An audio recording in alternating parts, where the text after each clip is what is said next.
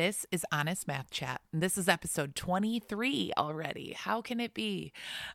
Today, we're talking all about checks for understanding in a student-centered classroom. I'm going to give you a ton of ways that you can check for understanding quick and easy and effectively. Let's get right to it. This is Honest Math Chat. I'm Mona of Mona Math, and I help elementary and middle school teachers find the joy in math, even if they don't identify as math people. On this podcast, we will chat about student-centered practices and how they can help you empower your students to love and retain their math understanding, even if they've struggled in the past or they don't see themselves as math people. Listen, I went from teaching straight from a curriculum I knew nothing about, just getting students to check the boxes from one workbook page to the next, not even understanding what the multiplication symbol really meant myself, to creating a vibrant and intentional math classroom community, a special part of our day where students that previously had no math identity saw themselves as learners and makers of mathematics. Students in my class grapple and discuss to share and understand. They are eager and engaged, and honestly pissed if we skip a day of math.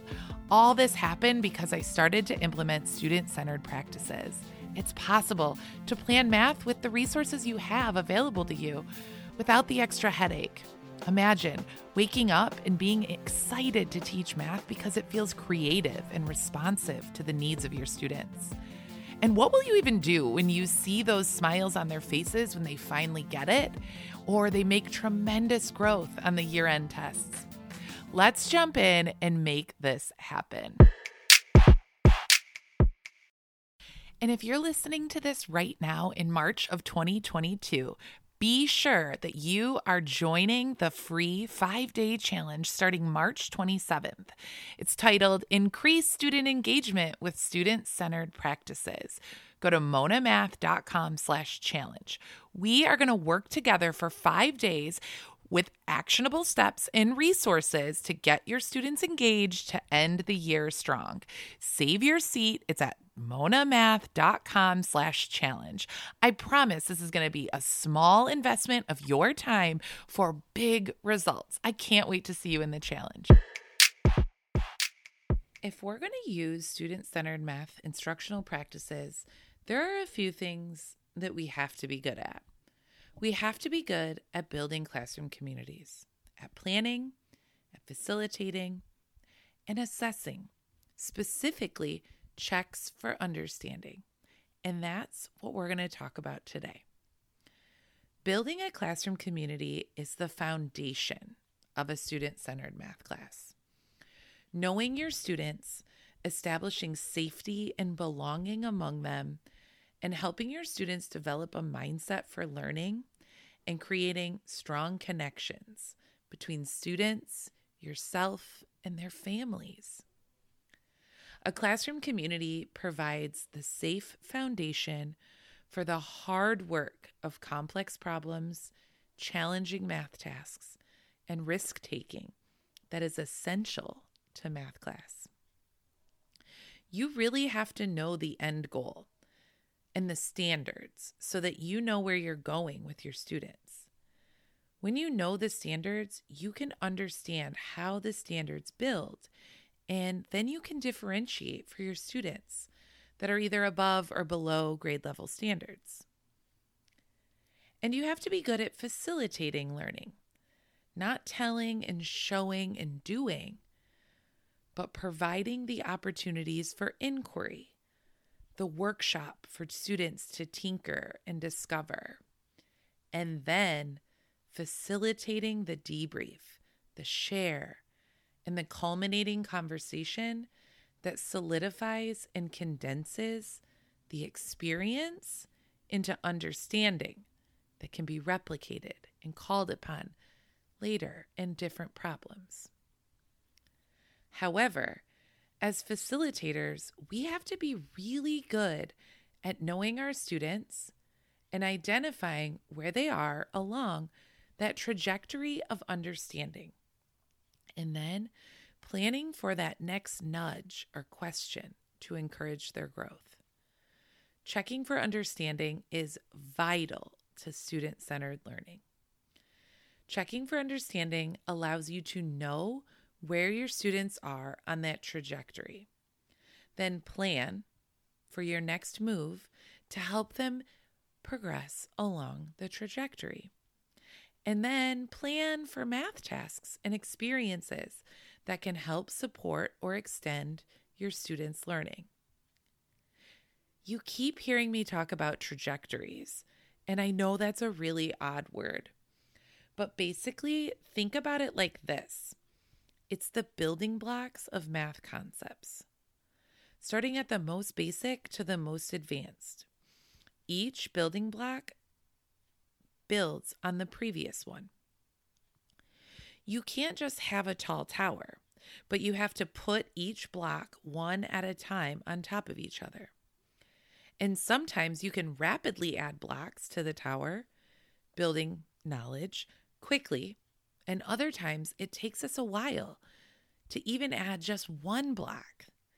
And we need a lot of support to get that one block placed just right. That's how I like to think about learning trajectories. And inside my teacher training program, it's a little sneak peek there, it's coming really soon.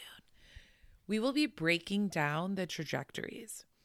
We're going to talk about some ways, a lot of ways with templates and all sorts of coaching to help you plan for the trajectories so that you can help your students and meet their needs while also expertly moving them along that trajectory.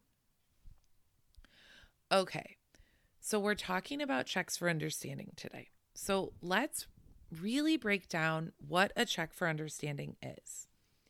Basically, it's a way to check to see where students are at their level of current understanding at any point in the lesson. It's a formative assessment. It helps you gather data to use to form your next instructional move. In my student-centered classroom, I use checks for understanding to assess where my students are so I can ask another question and give a new or different or another prompt or problem. Or I can develop a course of action to develop and support further.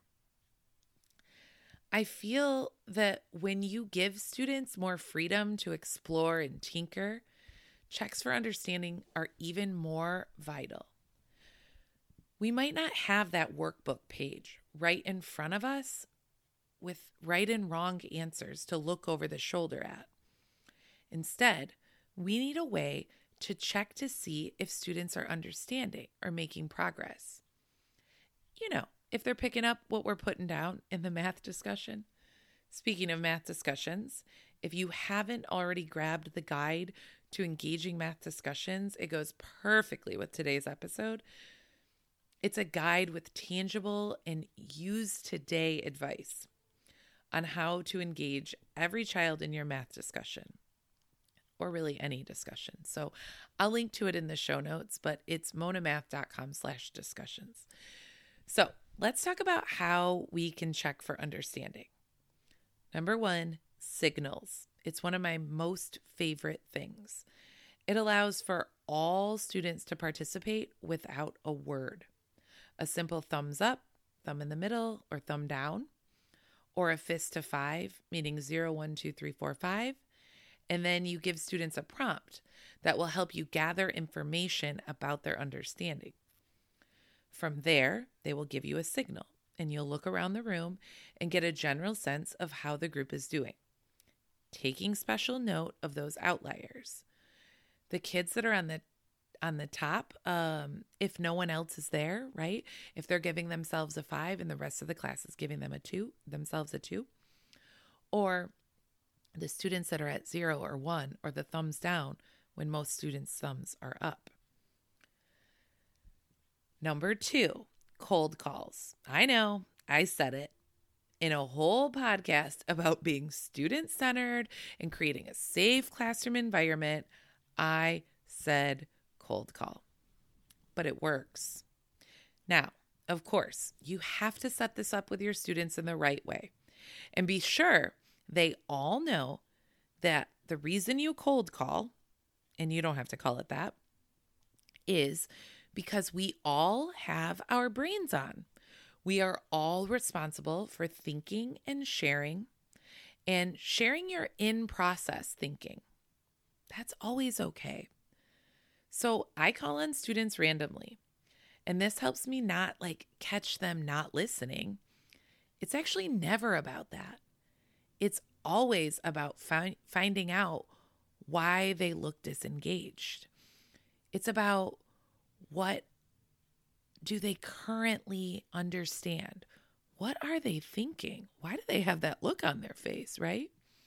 What I actually find when I do cold calls is students that appear unengaged are actually engaged. Maybe it's because they already have it. They already get it. So when I call on them to share, it actually re-engages them. I can praise them for sharing their brilliant ideas so clearly, and that re-engages them in our learning. Okay, so once you've checked for understanding, then what? I love a come back to me moment. This is also sometimes called a catch and release. Basically, if you notice that many or the majority of the students are struggling, this is a good time to pull them back together to assess and refocus the efforts. I never want productive struggle to move into unproductive struggle. I also don't want our discussion to go off the rails completely. So in this instance, I'll say, okay, come back to me. And they shift their focus back to me, in which I'll give us a refocusing question. Something like, let's go back to noticing how Sarah added and Candace subtracted. Let's talk about that. Okay, go.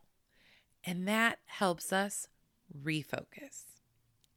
All right. Number 2, what do you do once you've checked for understanding and you're ready to do something about it? You conference. Once I've identified through my checks for understanding who's getting it or really thinks they are, and maybe they're off base, I have chosen who I'm going to conference with. And I go. I listen first and then I nudge. And we can go into way more detail about conferencing, and we will in that big new thing coming in just a couple weeks, the teacher training thing. However, the main point is to not take over the conference and be the director, but remain in the facilitator role. Give nuggets of information. Nudge, but don't just take over and start telling. That's when students' brains shut off. That's when they just start doing what we tell them instead of thinking. Give students ideas. Validate their ideas. Validate their thinking through facilitating. All right, number 3, once you've checked for their understanding, use exit tickets. This is a great way to actually check how they did at applying all the things from the lesson, right? And get a final check of their ideas on paper. I don't use exit tickets every day, but it's a good practice to get a feel for where they're at in taking what they're thinking about and being able to get it down on paper. Lots of ways to gather data and compare it over time and help students reflect on their progress can happen through exit tickets. I actually did a whole an action research project on the effects on mindset and reflection practices when you teach students how to own their own data, like grades and exit ticket performance. And now I'm thinking I have another whole podcast episode in that. All right. Another and my final way of kind of checking for understanding is trust the process. And as they say, this phrase, I feel like it's around, is Rome wasn't built in a day, right? Your students need time to develop their skills and understanding. Keep planning and providing high quality tasks in supporting their productive struggle through conferencing, and keep checking for understanding. Your students are learning. Sometimes it's hard to see, but you have to trust the process. Don't take the steering wheel. They are learning to drive their own learning ship or boat or car or whatever you want to think of it as. And they have to make mistakes. They've got to get back on track and push the gas and drive at the speed that makes sense for them. They have to take the block and put it on the tower when they can do it. But you're right there to catch them in case of that car accident. And you're there to keep the car on the track. But let them drive. Keep checking in and keep reminding your students that you believe in them. And I want you to know that I believe in you. And this episode was full of ideas that I hope you can try tomorrow. And maybe it even feels like too much.